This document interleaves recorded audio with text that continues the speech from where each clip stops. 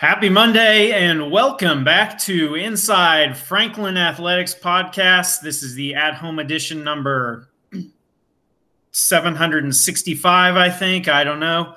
I am Brian Powers. Chaz Hill is not on with us today. He apparently has to work or something like that. As a teacher, he has way more important than I am. But today we have, and continuing with former FCHS greats, we have with us today a 1996 Franklin Community High School graduate. He set the record for longest home run in FCHS history at over 700 feet.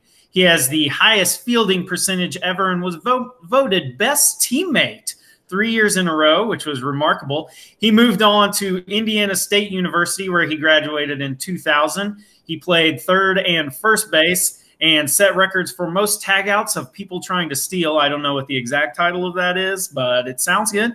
And also most triples in Indiana State history. So it is amazing. We have with us today 1996 FCHS grad and head baseball coach Ryan Firebind. Was I accurate on those? There was a few that were accurate. Okay. Speed wasn't. Probably the triples would be embellished just a little bit. Triples, I might have had one or two in my career, but that was only if the outfielders or the cutoff man tripped and fell. Most of the time, just stop at second base. You saw third base and you're like, I'll get there some other time. Yeah, I just let the guy behind me drive me in from second.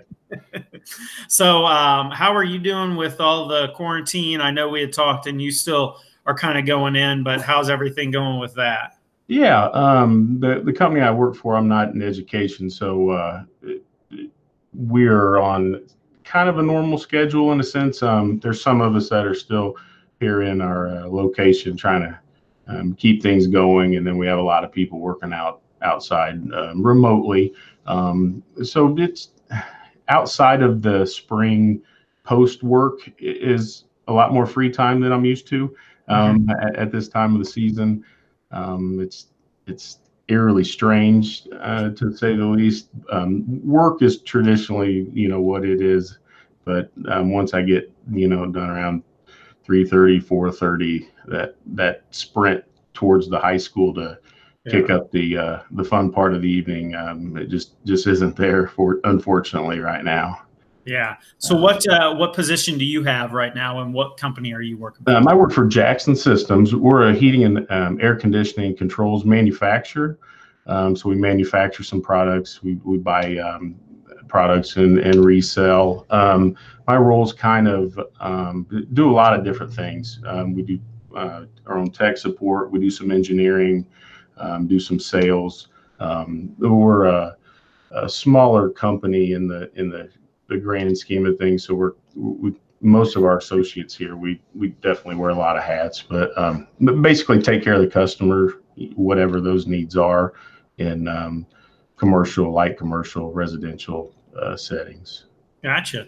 Okay, so you are on here kind of twofold. We're going to talk about the baseball team, the program, and everything, and then we'll also talk about your career. So just kind of with the baseball team, I know this has just been such a crazy year with losing everything. I mean, I know you had you gotten started with practice at all? No, we were just a few days officially away. March 16th was our first official start date. Okay. We in the off season, we're allowed 2 days a week to 2 hours maximum each day to have baseballs out and coaches and coaching, basically like a practice 2 days a week. So we'd been doing that since 1st of January. So we were leading up, almost there, ready to hit that March 16th date, and then that was March 16th was a Monday. So going back, 4 or 5 days into Wednesday of the prior week, that's when things started changing rapidly, for the worse, as far as due to the virus situation. Then school was going to be put on hold for a little bit at that point in time. Right. But so no, we had not officially started yet. Okay. So, but you had, I mean, obviously doing the winter workouts and conditioning and all that stuff, you had kind of gotten a look at your team, at the new kids coming along, and just the team, obviously that you were familiar with from last year. What were your expectations? Who were some of the players that you were looking forward to seeing their growth, and just kind of what were your thoughts on the season coming up? Sure. First off, with our seniors coming back, we had 5 seniors, and all 5 it played a pretty significant role in the year before, some 2 years before. So for those guys, obviously everyone's in the same boat, but for those guys to spend 3 years here at the high school, 3.5, getting ready to go into that 4th season, not to get that, it's really tough. Obviously they handle it well. They're just great kids, great players, great just human beings that truly understand. But what stinks in just the baseball sense of this is, I've been here long enough now to watch the kids come in as, really small, undersized freshmen. Maybe some talent, maybe not, maybe some are a little bit bigger. Just to watch, to get a front row seat of their development over 4 years is one of the coolest things that, as a coach, I can say I really, really enjoy. There's a couple of these kids, they wouldn't talk to a fence post 3-4 years ago. They're socially awkward. You get to watch them go through a lot of stages in their life. They finally figure out where the weight room is. That thing down by the pool that if you get in there and you start moving those things, you see some muscles in the mirrors, and then in the mirror, and they see some benefit of that. Then they take that to the field, obviously a lot bigger, stronger, and they get to, truly see the rewards of their hard work over the course of, 3 to 4 years. And, some of those kids, their development, it's in different stages. They might be the same age, but kids hit maturity, some, sooner than later. And, in baseball, they talk a lot about that 90% mental side of they say baseball is 90% mental, 10% physical. There's a lot in that 90% mental area that takes kids different stages for it all to really click. And normally, you see that if some are a little late developing, by the time their senior year, they're bigger, they're stronger, they're mentally sound. They've got some reps out there, and we lean on our seniors tremendously, obviously, for they're traditionally bigger, stronger, and mentally sound, and then we can sprinkle and add some younger kids in there, to contribute as well. That I think that whole combination with some good younger kids in the mix of some really talented, just quality upperclassmen. We were expecting really, really good things this spring. That's for sure. Yeah, it's got to be just so tough, especially, I think, what about with the underclassmen? I mean, how, as a coach, how do you handle that with kids who maybe, I know that, you've got one kid who's just coming in, who's, you're expecting great things from him right away with Max Clark. And then there's other kids who are coming in, and you don't necessarily know what to expect, or you've seen some things. You're like, I can't wait to get in and work with them. How does that affect the growth of your program, and how are you kind of bridging the gap there? Well, that's a really good question. And fortunately, the kids, I think, over the course of the winter, kind of listen to the message of, hey, because we kind of, again, we couldn't wait to get outside March 16th, all of us. I mean, we've been on the gym floor, hitting ground balls. It's kind of like, ice skating with no ice. You might be kind of performing the task or the skill, but it looks a lot different when you go out on the grass and, the fields are a little muddy early, and just the skills that we really try and focus on and fine tune. In the winter, it's, we try and mimic the best we can life situations. So again, that's kind of what I tell them all winter. I'm like, guys, I think it looks pretty decent, but we're going to know in about 12 minutes on March 16th when we get outside. And then, oh, by the way, now your teammate's going to be throwing live to you on the mound. We're going to be playing. So you kind of get an idea. The first idea you really get is how committed they are. Is it a kid that maybe if they're not playing football or basketball, wrestling and swimming and those sports, the kids that are available to come to your workouts that you see consistently, it says, hey, they care, they want to get better, and then they're in the weight room. And so watching that development, at least we know they care. Right. They're willing, they're committed, they're willing to come in at 8, 9 o'clock on the weeknights to get some work in. And normally there's not a huge issue that translating, out onto the field in the spring. And we've been fortunate the last 3 to 4 to 5 years where we found some kids that it just hadn't all clicked for them yet, maybe due to an injury. And kids came out as a senior and just were like MVP type seasons just because everything kind of hit. It was there, but it just took a little bit longer time to get to that point. And that's again goes back to why, those seniors are super, super important we couldn't wait to find that one guy again and then sprinkle in some of the younger kids. But as far as bridging the gap, we're hoping that when we can, get that there is some kind of a summer season for the younger guys, the returning, your freshmen, sophomores, juniors. Right. We're really hopeful on that. I mean, I think we're still probably a few weeks away from knowing that if that's going to happen. We hope it does, obviously, just for the player development. I guess if one decent thing out of all this, we're all in the same boat, essentially. Yeah. But it's definitely, even if a kid, let's say is a sophomore, freshman, junior, gets in there and he gets 25, 30 at bats, that's a tremendous amount of experience for the next season. Right. We preach to them, hey guys, we're mimicking, we're doing this drill, but there's going to be a kid out there in the spring throwing it, 90 mile an hour. So, and for some of the young guys, they just haven't seen anything like that. And it's the experience you can get from just a few at bats or being around the varsity type baseball. It really helps for kind of an eye-opening experience to a lot of them. Right. Yeah, I'm sure. Definitely. Just going from playing with middle school to high school is a definite big thing.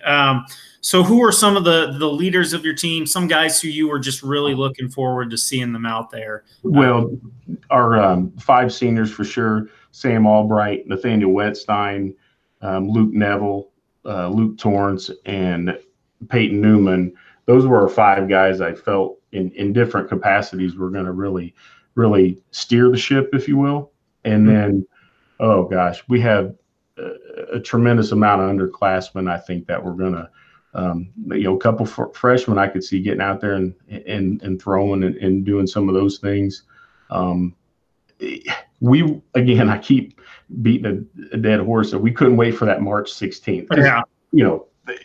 Coaches, that's our only fun of doing all this through the winter is kind of talking about what lineups maybe look like. It's all semi-hypothetical. And hey, what do you think maybe this kid can do? Maybe what do you think that kid could do? And so you just figure a lot of that stuff out really fast outside. Maybe a kid looks good, his hands look good on a gym floor, and then we get him out on the grass, and it doesn't look like, So, and then there's some kids that maybe move up, looking like, hey, I think, we could put them in a varsity type setting and have them, do a pretty good job and help, ultimately help the team win. If you're freshman or a senior, that's the goal. Yeah. Yeah. So, all right, we'll get back to this team a little bit later. Once we talk about kind of your flight and everything. So just take us through growing up playing sports in Franklin, kind of what you played, how you got into it, and just kind of up through middle school. Well, in those days, as far as baseball was, we played at local Franklin Little League. We'd do that season and, if there may be an all-star, team in the summer for a few games, and we would play that, baseball, which Little League was super fun. And then that would kind of be, the summer, and then the fall, I did play football, I think starting around 6th grade. And then unfortunately, Mother Nature or whatnot derailed my basketball career due to being undersized and can't jump and relatively slow. Yeah, I had that trouble too. Yeah, that it was like, man, I was really good in like fourth grade. I'm not gonna lie, like, and I love basketball more than anything. You know, being a web spider, loved it. And then it's like, okay, decent player fourth grade. Fifth grade, okay, maybe I was the fourth best. Now I'm about down to the fifth or sixth, and then squeak by the sixth grade, make the team, and then just the trajectory of the basketball career was seeing that one coming. I think this was both of our issues. Is we would have made the teams, and we would have been probably basketball prodigies, but the tile floor at Webb, I think, some of our legs. That's what I'm going with. Well, yeah, when they say do defensive slides, ours were an extra 15 feet towards the baseline there. And what's crazy is I hadn't been back in Webb for obviously a long time, and I have a niece and a nephew that just went through there, and they played basketball there. And I remember when I was in fourth or fifth grade, I thought that gym was the size of Lucas Oil Stadium. Right. And it had the stage, and then where the locker rooms were, the neatest place on earth. And then when we went back, several years later to go to their elementary school games, I'm like, how did we even fit in here?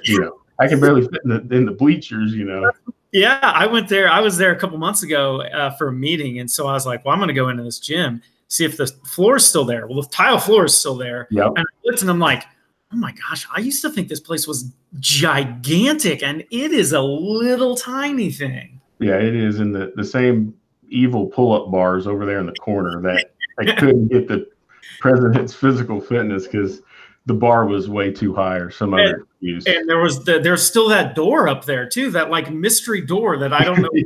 It's like a door that opens up into the gym, but it's just like why would that door ever be open, and why is it there? Yeah, I'm not sure because they don't wrestle over there. I'm sure there's it might be in another dimension or universe or something. But I wondered that back then.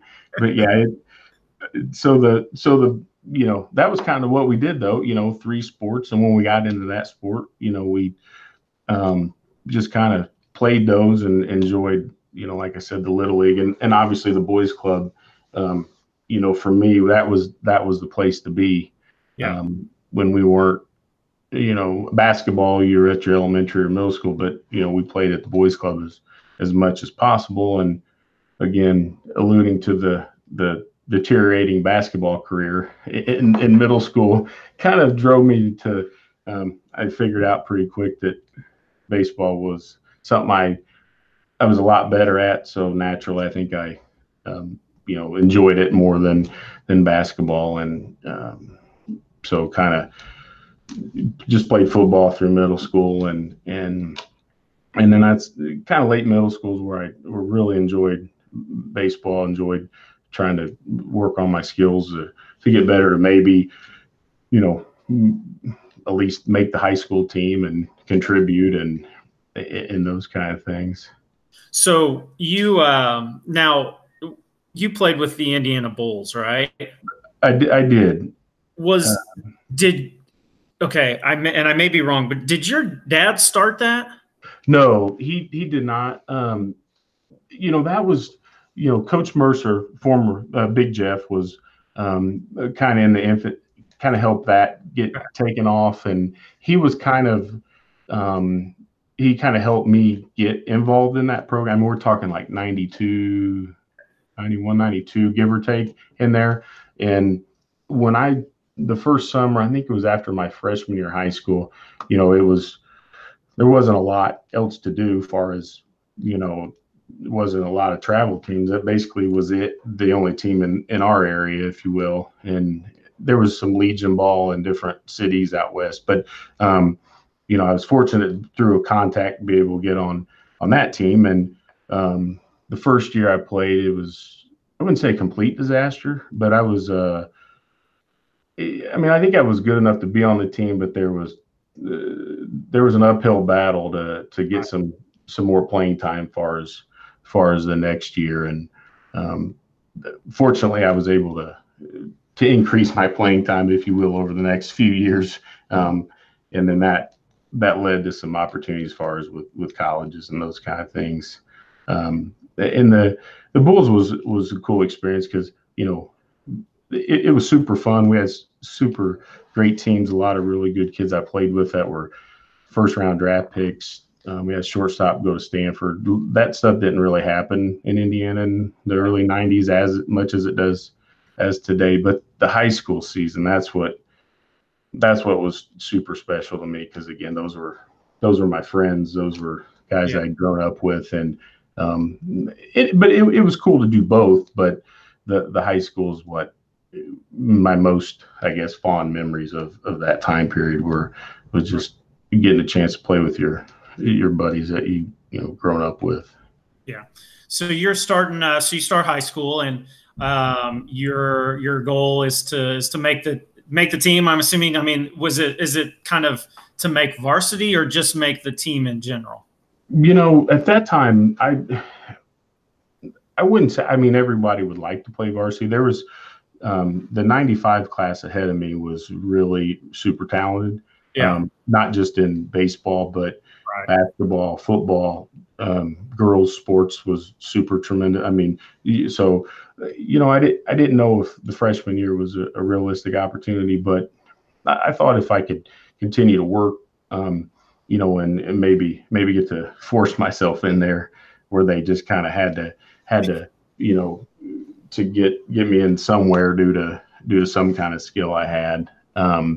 But yeah, so freshman year I played junior varsity. It was probably the world's worst junior varsity shortstop.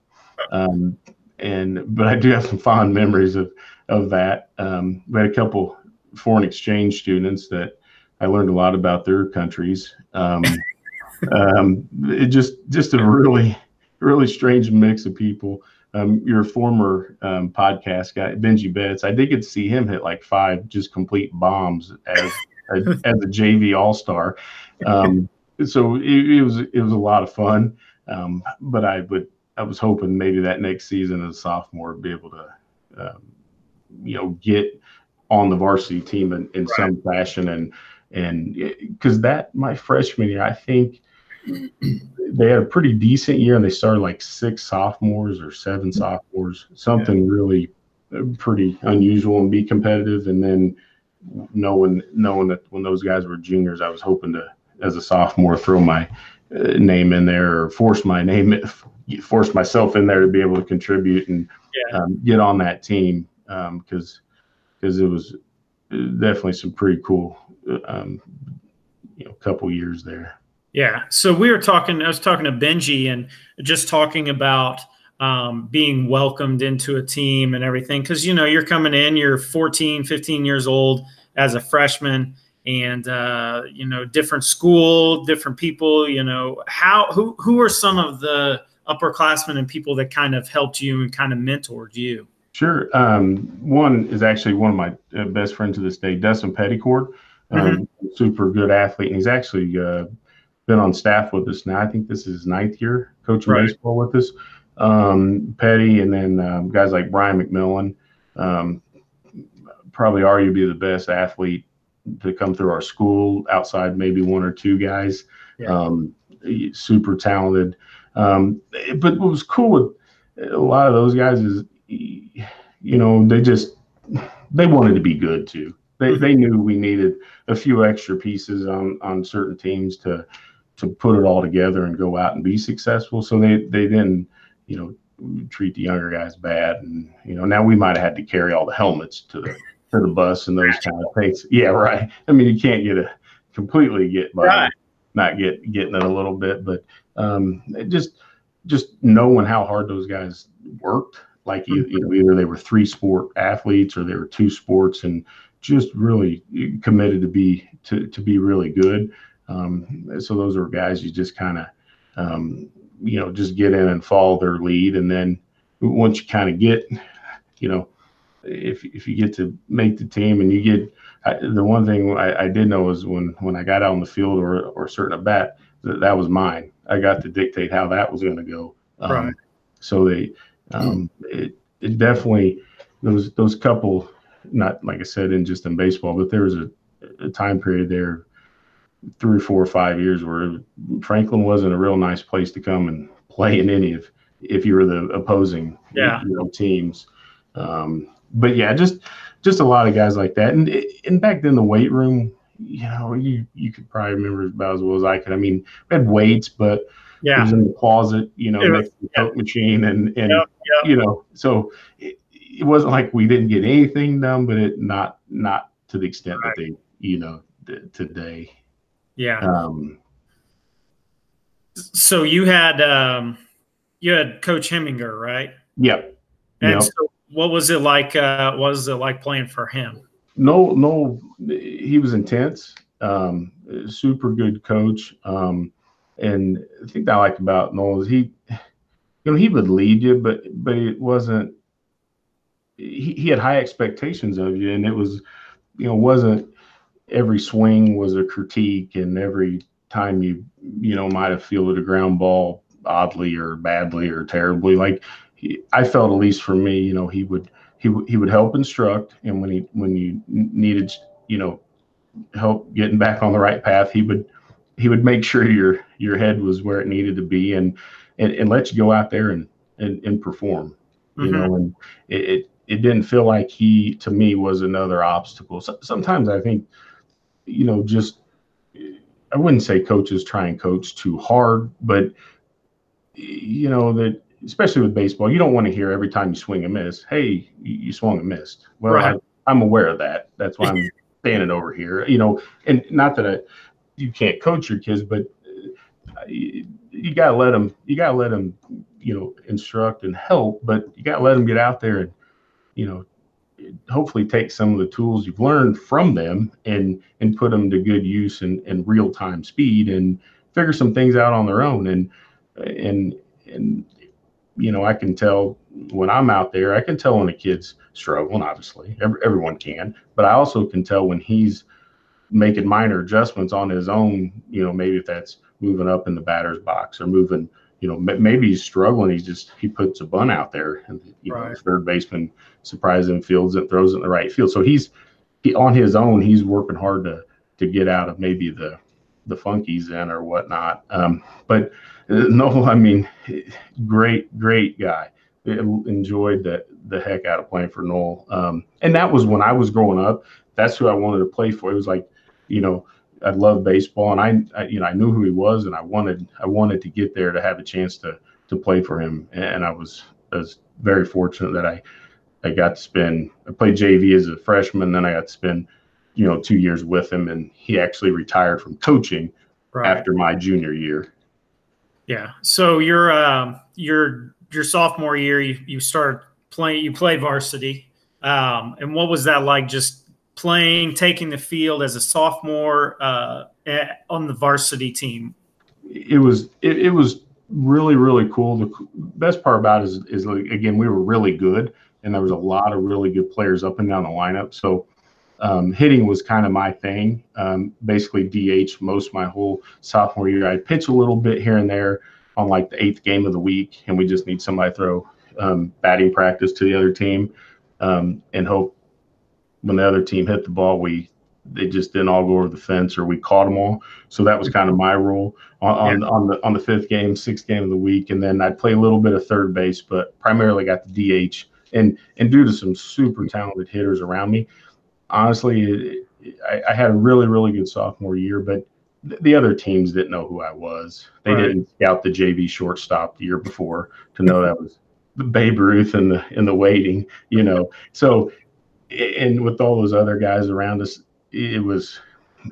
I basically, hit like 6th in the lineup and DH'd and hit straight fastballs all year. So I did that well, but it kind of helps to know when something's coming at you, it makes hitting a lot easier. And that year, Randy Phillips was a junior that year, and like all the conference game, we just played one conference game at that time. And he would throw the game. I mean, he would pitch the game, usually strike out 15 a game. And a couple of us half the time he would either get it double himself or one or the two of us would actually drive him in. So there was games where literally, I think him and the catcher and a couple hitters could have managed the whole game without any position play. Like he made life easier on the defense. That's for sure. But the immediate, coach put me in the best position to have immediate success with all those other great players around. And then obviously as I moved on through the sophomore year, we wound up, I think we won 25 games, had a super good year, but our sectional was just loaded. Center Grove was up in the top 5. Roncalli was in the top 5s. Greenwood was really competitive. Whiteland was competitive. And at that time, Indian Creek was in our sectional, and they had a really, really good pitcher. So that sectionals for, let's see, my sophomore and junior year was about the best. You knew if you could get out of that sectional, you were probably going to get to the semi-state. Yeah. So was Zap there when you were there? Was he there after? No, AJ we're the same age. Okay. We actually played 3 years together on our 3 years. No, trying to think. 2 years together on our Bulls team, the Indiana Bulls.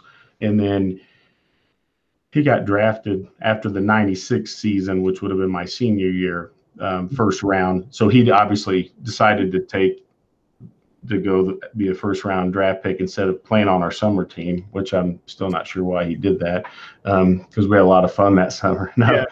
That's where I got the battle with old Mr. Steve Ahaus. So we got rid of AJ and we filled it with Mr. Ahaus. That's a fair trade. I feel.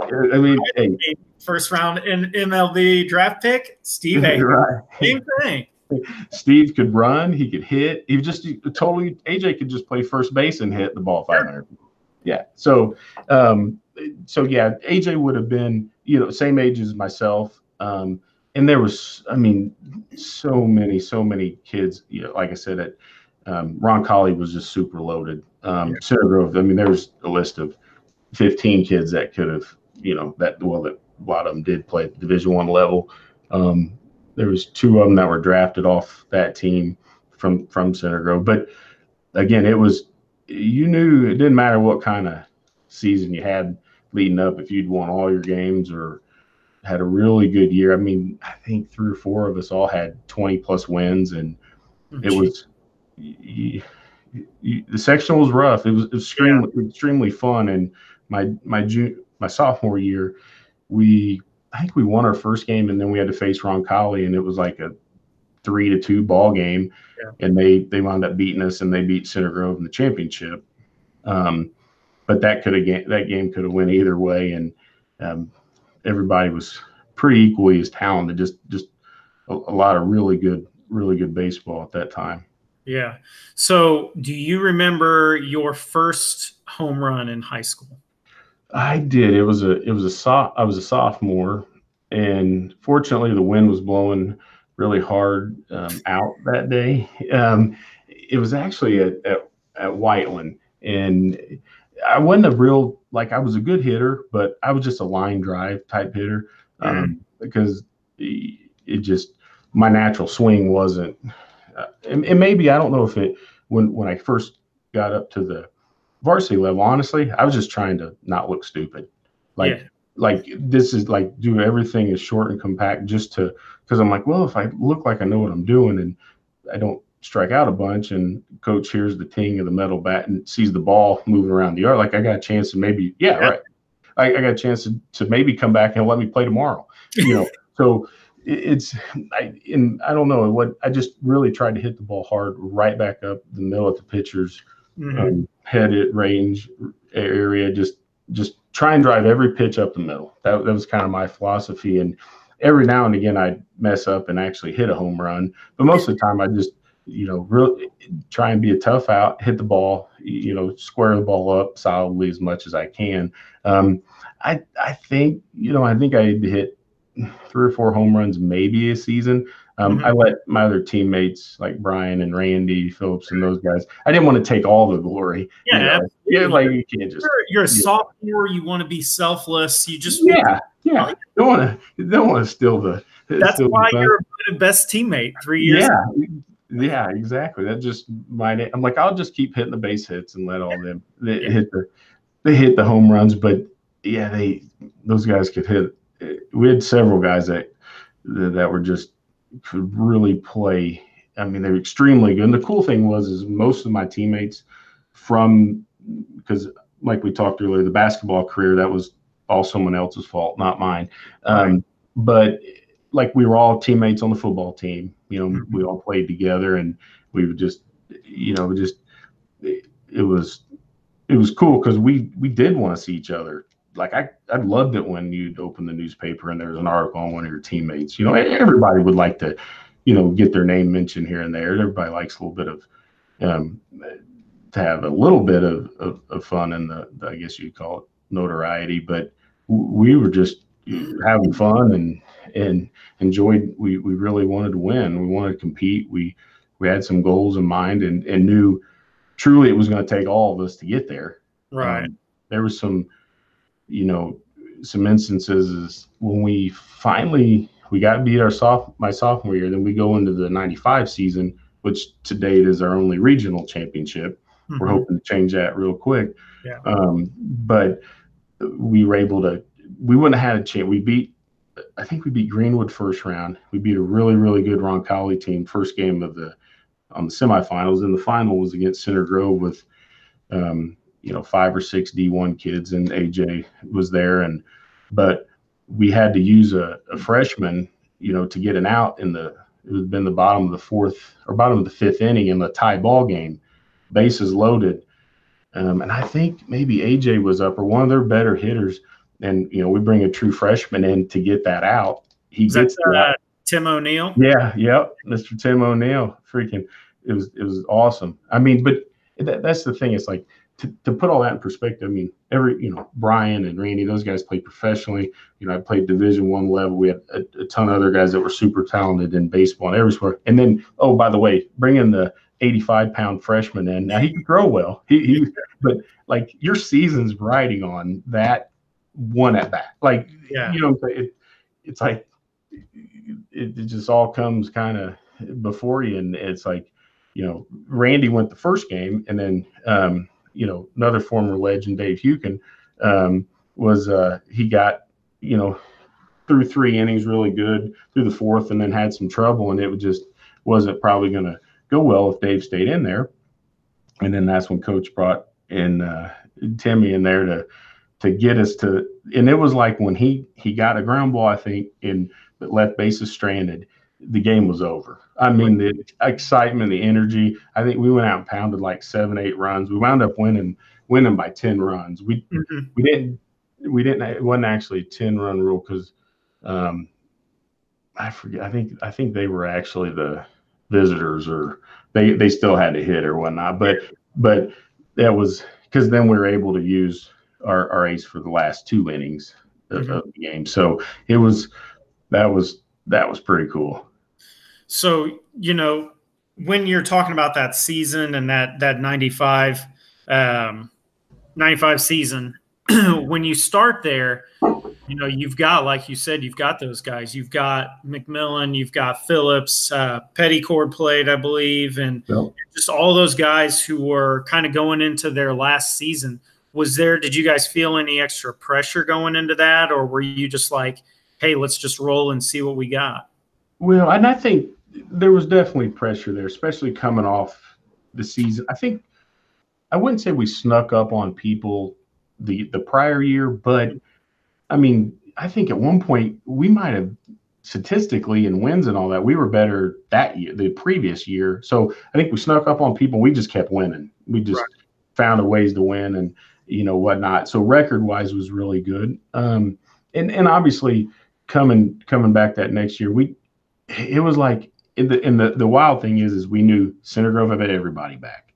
Roncalli had everybody back. So the team that beat us the year before, the same starting pitcher was going to be back staring at, the shortstop, everything. So it was like, all right, it was it was a tough year as far as 12 months to get back to that. And, and that's where Coach Hemminger did a really good job of not letting us get caught up in that, because we knew we were going to have a shot. Like, we knew we had everybody back, unless several people got injured. It was just set up. You knew who was going to play pretty much where, and it was all there. And so he just did a really good job. And his the way he handles things, it was just, he didn't let us get, oh, hey, we got this season, in the bag. No, he made extra sure that we knew that this was, we were starting back over, and kept everything in perspective for us. And and that, because it's like, okay, you're going to be really good as a team, but you got to wait 3 months before we get to, when you get to the single elimination sectional, and oh man, anything can happen. I mean, it's a ball bounce here or there, or you don't execute. It's, on the flip side of coaching, now we've won some games we shouldn't have, and we've lost some games we shouldn't have in sectional, just due to, some fundamental mistakes, and, maybe the wind blowing the wrong direction for about 10 minutes, or that would have been a home, but the sectionals, it's just a kind of a lot of pressure anyway, just knowing that if it's really competitive, and if you don't bring your A game, you're going to be in trouble. But the pressure was there. We tried not to, dwell on it. We all really wanted to be just individually good players. So it was kind of like, hey, if Brian or Dustin or Randy did something great, I'm like, well, okay, good for them, but let me show you this, and it was that inner, competition. We were all best friends, but, if we went bowling, like, okay, I don't care if you think you can beat me, I'm going to show you. Ping pong, like it would get heated at times, but it was, everybody wanted to be the best. Yeah. And that's kind of that's the things that drive the great teams, just that competitive drive all along the board. If you have one person that has that and the rest of them don't, that's not going to do any good for you. Absolutely. So that season, you said you obviously you go through sectionals and then the regional title. How did that season? Do you still remember that? We'll just stop with the regional. Do we have to talk about this? No. And again, due to the sectional was just such a bear, and not that the other teams were any good. We just any team who won our sectionals in those 2 years did make it to the semi-state. But the regional was in at Columbus North, or we played Columbus North. It's actually in a part where Columbus East home field is now. But anyway, we got a really favorable draw where we were able to, I think we even threw off game one.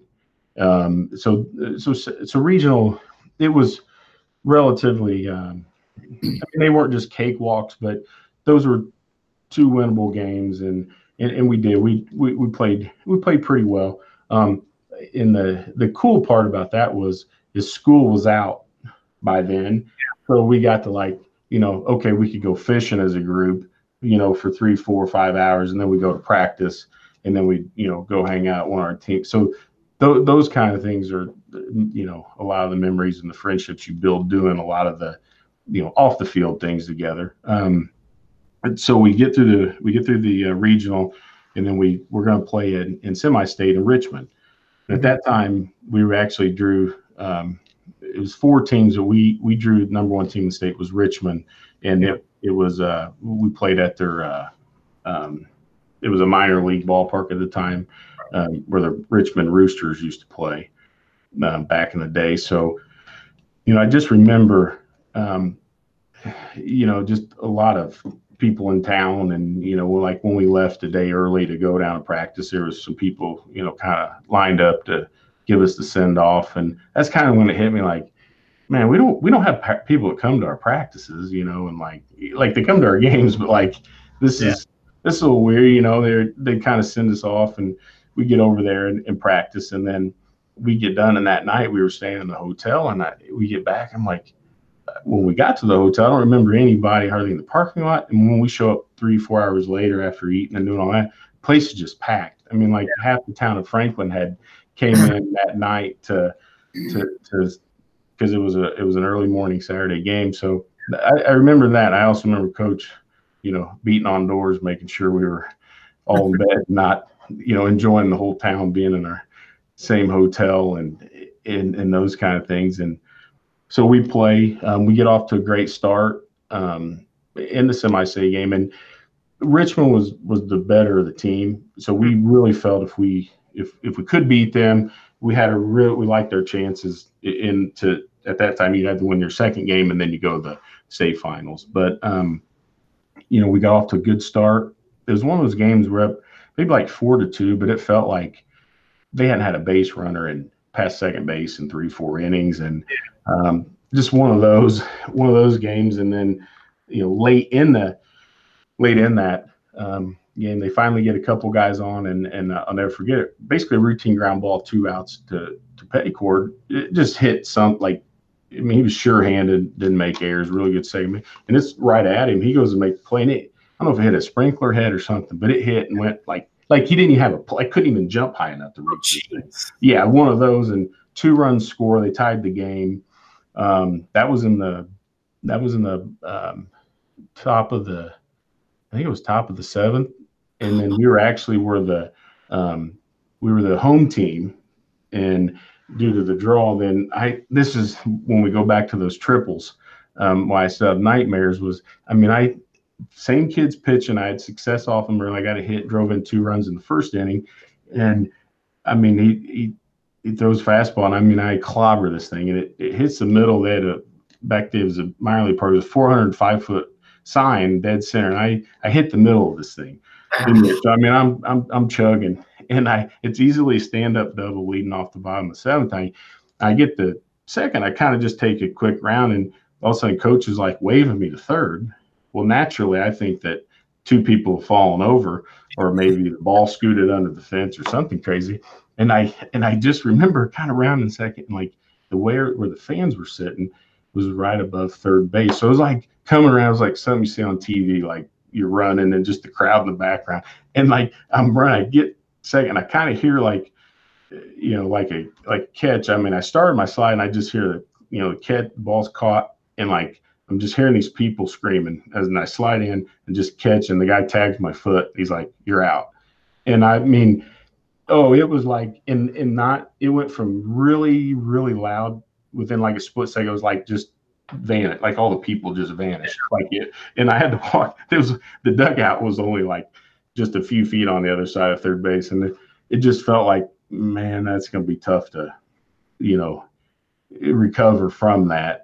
And I don't, and I understand why coach did, because we scored early and we couldn't get anything going. We'd try and bump, we'd try and just nothing was working. So I know he's like, heck, if I don't get him to third here, I know it's going to be a miracle if we get Fireman to third. But if we don't, we weren't executing well enough with bunts and things that day to have a chance to win the ball game. But sure been nice if the ball would have went over the fence. Yeah. It was like 397 or something. Right.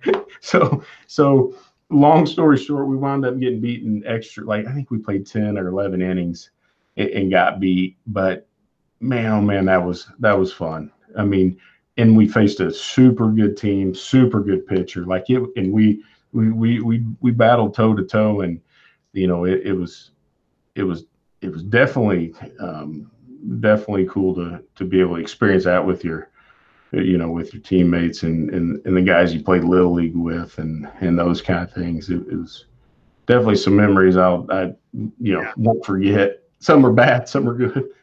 So what was that kind of dugout and the bus ride home after that? What was that like? Quiet. Not, it was just, I think it kind of hit us at that point. Like we were proud of what we did, and again, it wasn't that I would say we were the best team that Franklin High School's ever had. We just happened to kind of get it all come together at the same time. It was definitely a quiet ride home. And the worst part, the realization for me and a few of the underclassmen is like, hey, there goes 95% of your team. So maybe it was a little bit of like just sadness knowing that, they're great people, great players, and you can't replace that many people that year in and year out. And we didn't. The Yeah. next year was, whew, that was my senior year, was Coach Mercer's first year here. So we probably aged him by 40 years just in a 12-year calendar span.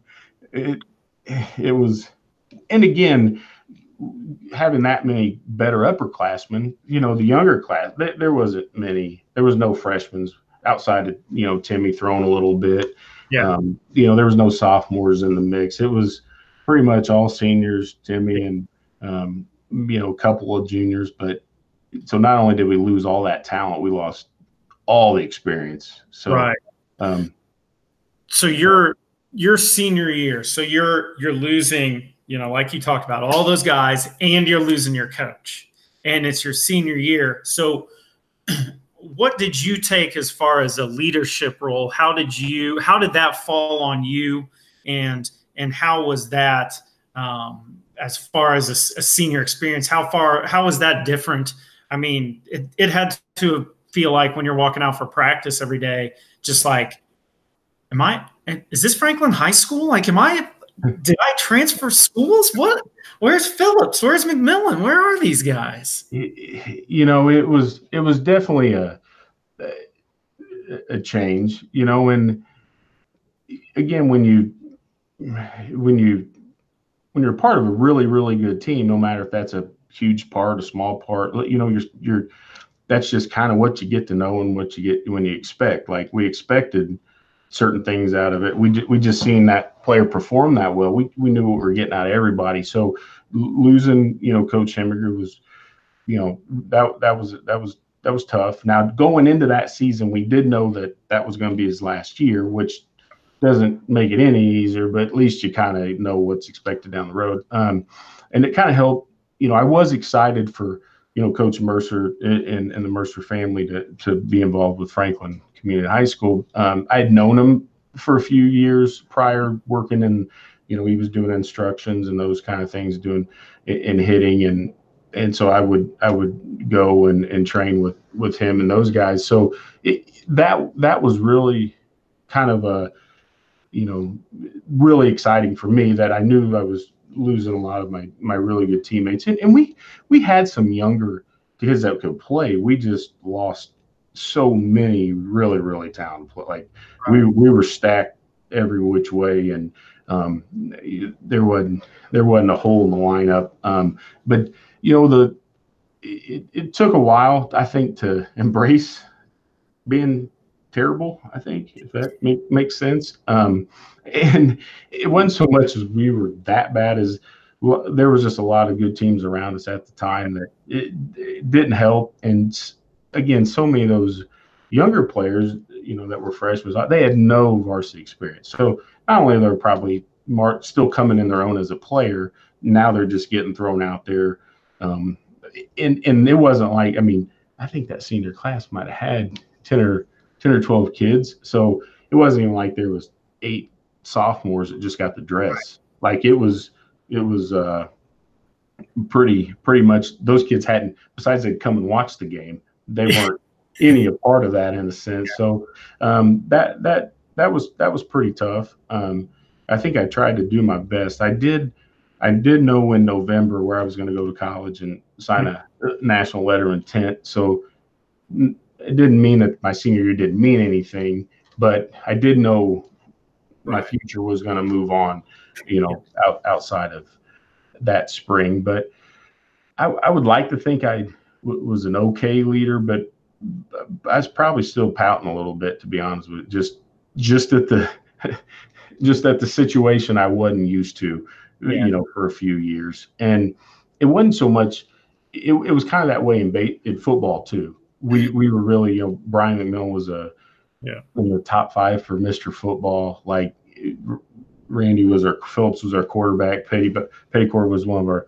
receivers and DB. And we were just as good there, in a sense. And we lost semifinals of sectionals that year was to Indianapolis, Washington. Mm-hmm. And that was going to be the last year. And the next year they were going to close their school.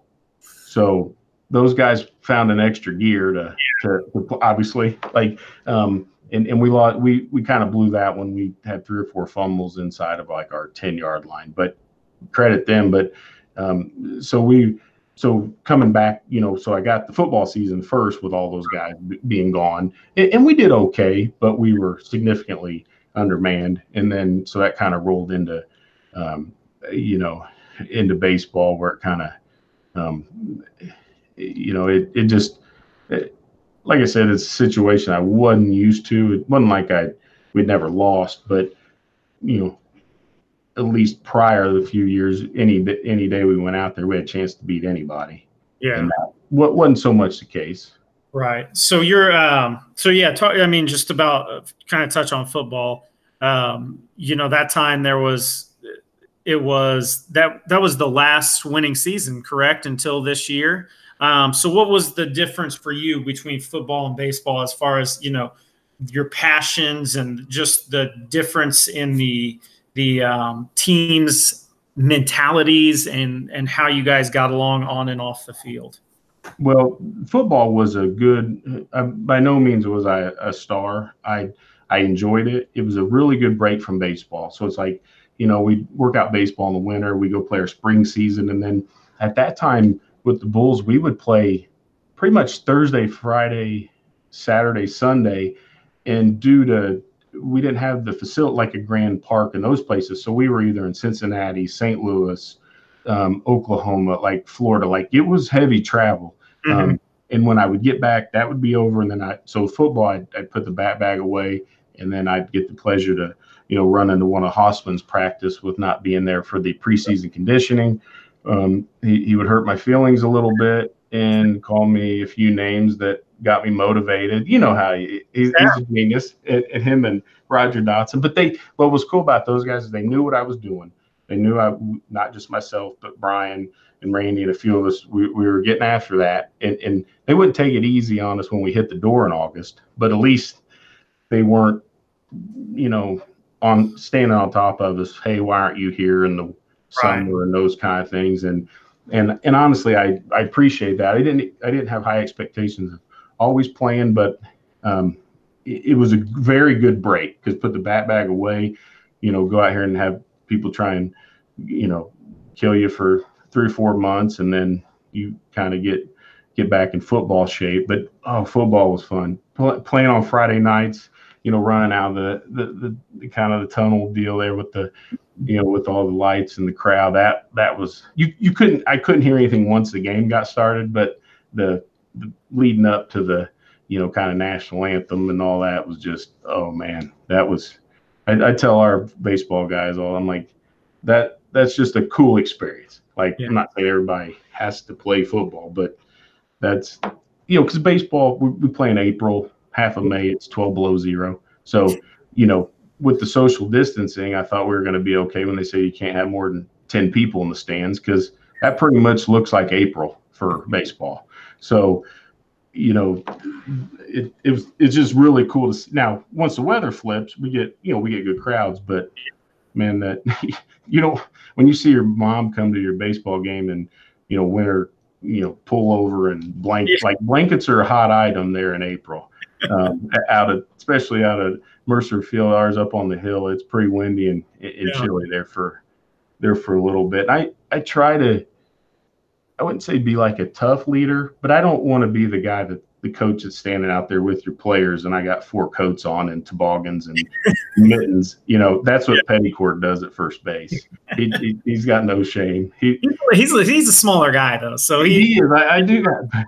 Us little guys, we're kind of soft sometimes. I tell you what, I have some more insulation. I won't dispute that, but man, it gets cold. And sometimes, hopefully, you stand out there for some long innings, and then you try and walk back to the dugout, and it's like my knees are frozen. Like, it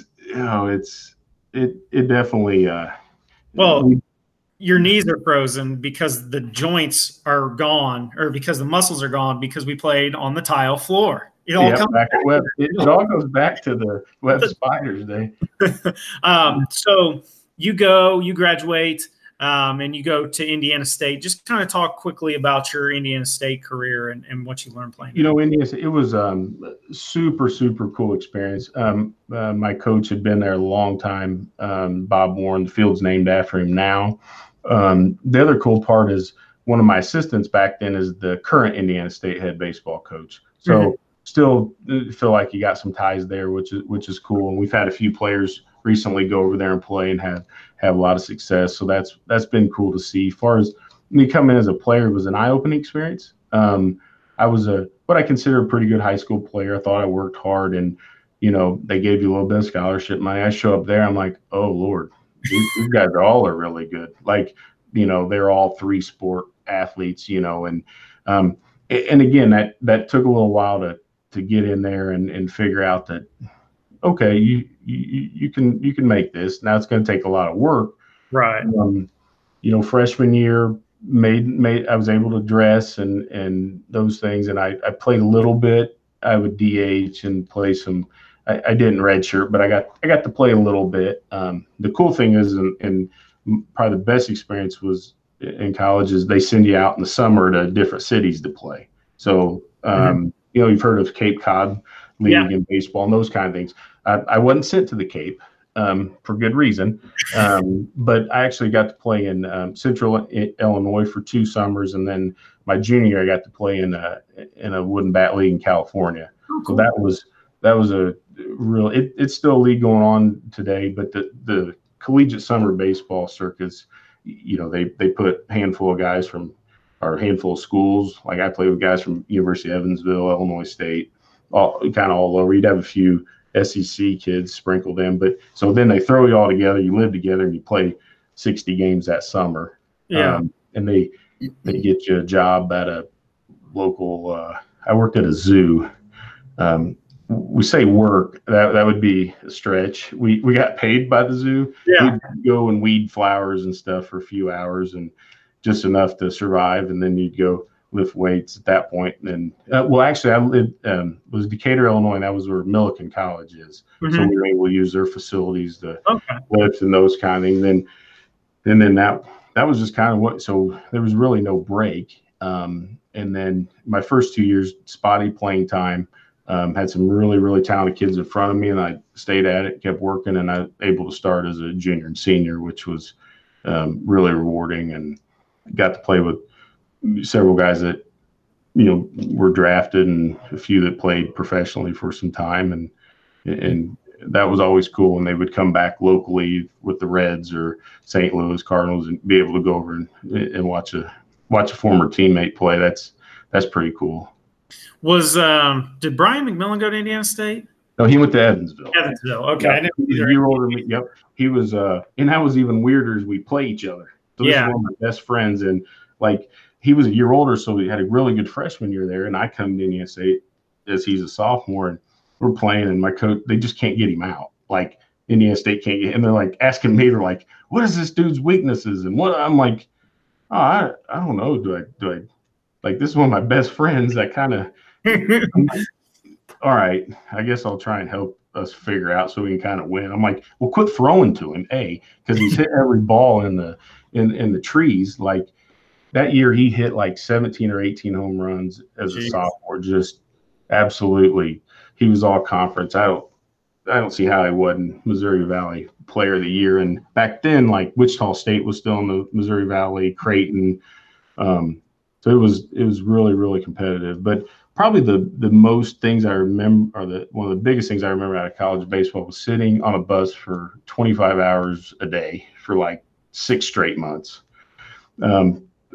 Oh Lord, my freshman year, first road trip was from Terre Haute, Indiana to McNeese State University, which is in Lake Charles, Louisiana. And I don't know that we got off the bus. I think on the way down we did. I think we stopped, we stayed the night, then rolled in the next morning. But we played, like Friday, Saturday, Sunday. We had a Sunday afternoon game, and we drove straight from there all the way to Terre Haute. We rolled in there at 6:37 in the morning, and coach was like, all right, you guys better be at your 8 o'clock class. I'm like, we haven't been off a bus, and it was like 17 hours. But we play a lot of cards and and we didn't have the smartphones, so it was right. I was gonna say it'd be a lot different than it is now. It was like the Stone Age, but a lot of the things that I enjoyed were just those times. And I mean, you were getting to travel virtually on a school. They were obviously paying for that, and you get to kind of go out and play a game and have those, kind of pay for that. And it was a lot of fun. It was extremely tough to play and be successful, but very, very rewarding at the end of the day. So, looking back on your high school experience, who were some of the teachers and coaches that you just look back on with just such fondness and well, the first one would be Mr. Hossman. He's been a guy that anytime I thought I was kind of maybe getting an inflated head or thought I was something, he was the first guy to make sure he reminded me that I wasn't, in a very nice professional manner. No, he would always just put you in your place. You're like, man, that guy's probably right. I'm not anything special. He just kept pushing you, always pushing you. Enjoyed playing for Big Jeff Mercer. It's cool to see because when he got here, Jeff and Daniel, Anthony wasn't even born, and Joe, I don't think at that time, so to grow up with those guys and get to know them and that was super cool. Honestly, two of the most, and then obviously playing with Coach Hemminger, I've known him virtually since fifth. We used to live in the same subdivision, and they moved when I got, I think, in middle school, but I'd always known him.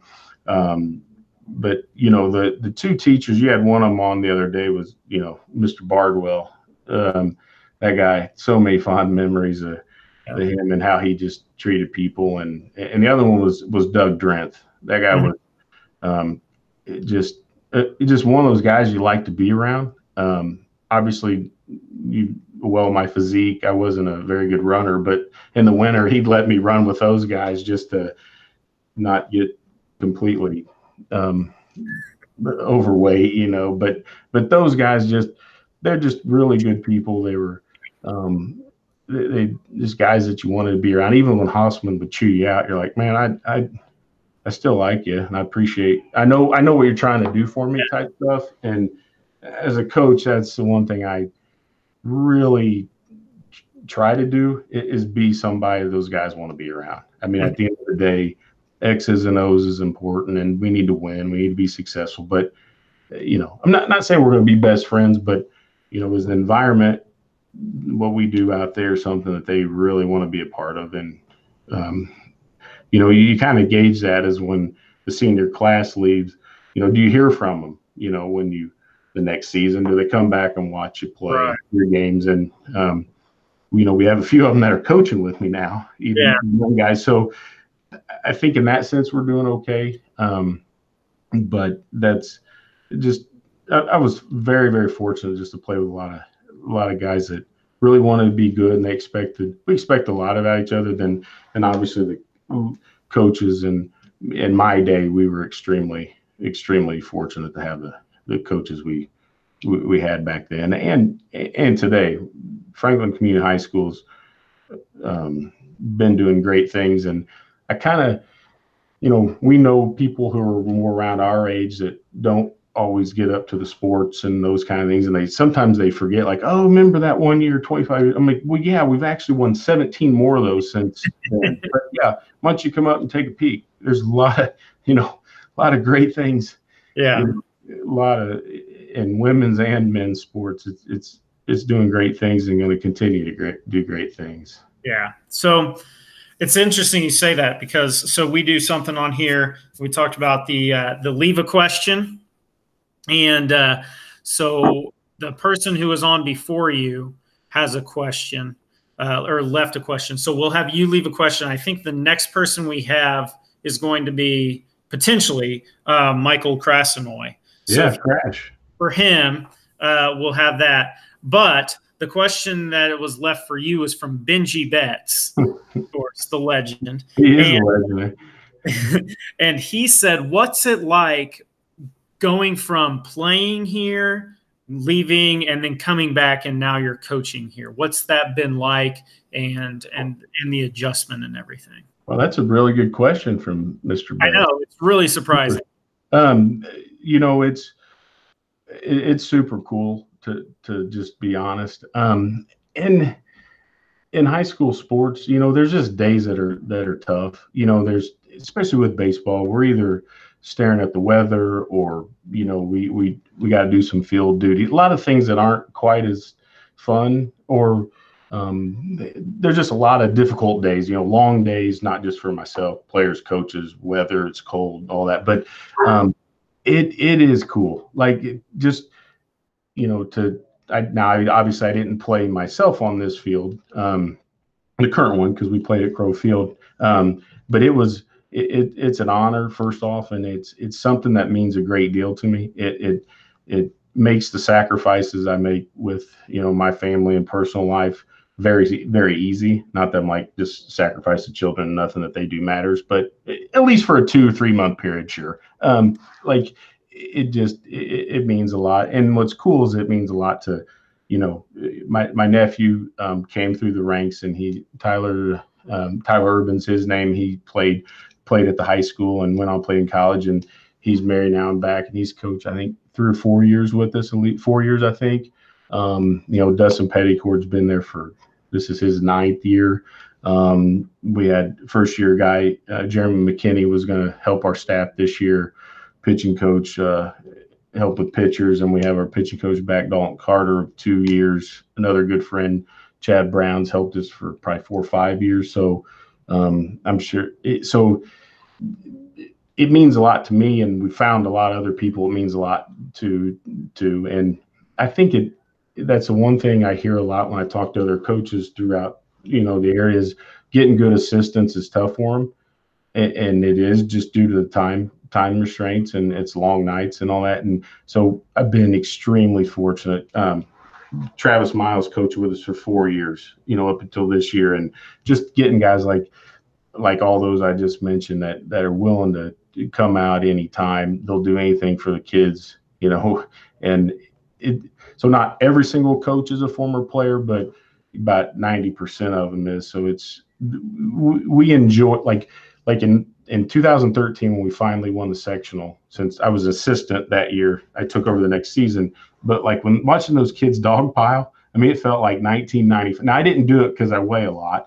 I didn't want to hurt somebody for the regional. But I mean, Dustin and Petty was on the staff, and it was just like, I don't think I quit smiling for a week. Like, yeah. It wasn't like, I was just so excited for those kids to have that. And it had been a long time since him and I got to do that. But so their success is our success, but kind of, you know, we're just happy for them. You're like, you know, I guess that, but very good question from Benji. It means a great deal, and it's definitely an honor to coach where you played, for sure. Right. And just, I mean, because I think with a situation like you're in, you just feel like an ownership of the program, because you put so much into it when you were there, that it's something that you feel a part of, and now it's your program. And so you want it to do well, because you know what you put into it, and you know what you wanted it to be, and now you've got it going in the direction that you want it to go. I would say we like the direction. Again, then this goes back to the senior class, and kind of the disappointment of this season is just getting a front row seat to all these kids' development is just, I mean, there's just days I sit back and like, man, this guy 2 years ago couldn't catch. Like, I mean, that's a little extreme, but it's like, yeah, just to watch them come into their own, and like they change, you know, physically, you know, when they come in as freshmen, you know, when it became around the springtime and we talk about prom and this and that, oh, I don't want to talk about that. 2 years later, like, coach, when are we going to talk about prom? Like, it, you know, just their life changes, you know, and they get older. And the scariest part is when they start driving. You know, I'm like, oh Lord, please let me know when you get your driver's license, so I can stay clear. Because, you know, but those stages in life and watching them grow, it's like I said, I get a different perspective than, people that maybe, don't coach or teach get to see the kids develop and what kind of great people they turn in. And it's definitely very, very rewarding. Yeah. Yeah. So, all right, last question we've got. This is Chaz's question. And then did you have a question for Mike Cressman? Yeah. We used to call him Crash because he was a little tiny guy. He was a monster. I would like to know, just have Mike, because at the time Mike was talented. He was a tight end, defensive end, and we didn't have many of those get the opportunity to play Division I football. Mm-hmm. So my question would be him is just how rewarding was that, knowing, coming from Franklin Community High School in those days, that we just didn't have a lot of D1, not necessarily we didn't have any, but not many skilled position guys in a long time in football had got the opportunity to play at a Big Ten school and get a college scholarship. So I'd like to truly get his opinion. It's been about 25 years, so I can't remember how that felt to get that opportunity to play at University of Illinois. Okay.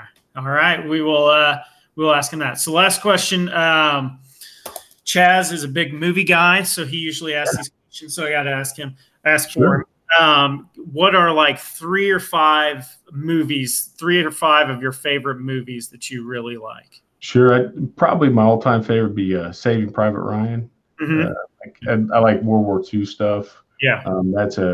It's kind of weird. My movie, like, I like movies that basically just things that I've already had. Like, I know the outcome. Like Titanic, I think is a great movie. Like, I don't like to wait and the suspense and figure out what's going to happen as I go. It's kind of like I like to know the outcome at the end, and I'll still watch it. Obviously Hoosiers, right? Growing up in this area and being the basketball star that I was, and that was just remembering those days that at that time, and even when we were younger, that the whole week revolved around when the basketball game was, type thing. That's an all-time favorite. I really liked 42, the Jackie Robinson story. That man, it puts a lot of things into perspective on how things used to be, and how much a guy is willing to give to be able to play a sport that he loves. And obviously baseball is a sport that I personally love. It's like, you want to talk about being committed. Like, that's a really good story on kind of the trials and things that he went through to just to be able to play baseball. Those would be the 3 or 4 probably my all-time favorite. Can I ask Chaz a question even though he's not here? Yeah. What's Chaz's favorite movie? So I think Chaz's actually is Back to the Future, but I don't know. We'll have that on. Right, you ask. Back to the Future that's a great show too. Oh, yeah. It's a great movie. All time. So, all right. Well, hey, Ryan, thank you so much for spending this time with us. And just for all you do for FCHS. I know as a coach how much time that takes up with a full-time job and then a family and everything like that. So we appreciate that, and just kind of taking us back a little bit. Oh, absolutely. Well, I do appreciate what you guys do. That's cool to bring in some old timers and some recent graduates and those, and just kind of talk about the old days, and hopefully we'll be back on here down the road talking about some successes that maybe we'll dive into next year. No kidding. So, all right. Well, hopefully everything turns out well for you in this quarantine, and we look forward to a great season for you guys next year. So, all right. Well, we appreciate what you guys do. Thank you very much, and we will see you guys later, some point, with a couple more guests. And if you are a former FCHS athlete and you want to be on and just kind of talk about some of the old times, just let us know, and we will get you on here, as we've got a lot of free time. So Chaz Hill, I am Brian Powers. This is Inside Franklin Athletics, and we will see you later.